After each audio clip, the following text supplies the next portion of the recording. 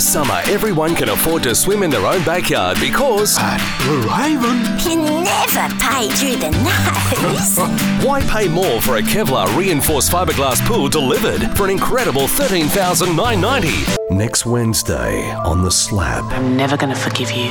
The situation is a train wreck. I should have told you. Lives are shattered as the loss of trust turns to despair. In Australia, most homes built before 1990 contain asbestos in some form. Before you renovate, investigate. Visit asbestos.act.gov.au. Authorised by the ACT Government. Can't buy me love. Direct from the UK, the Bootleg Beatles are returning to Australia.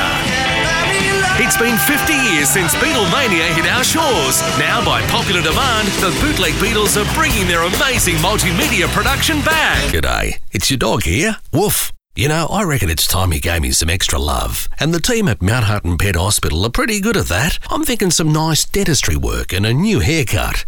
Excuse me for a sec, just got this itch.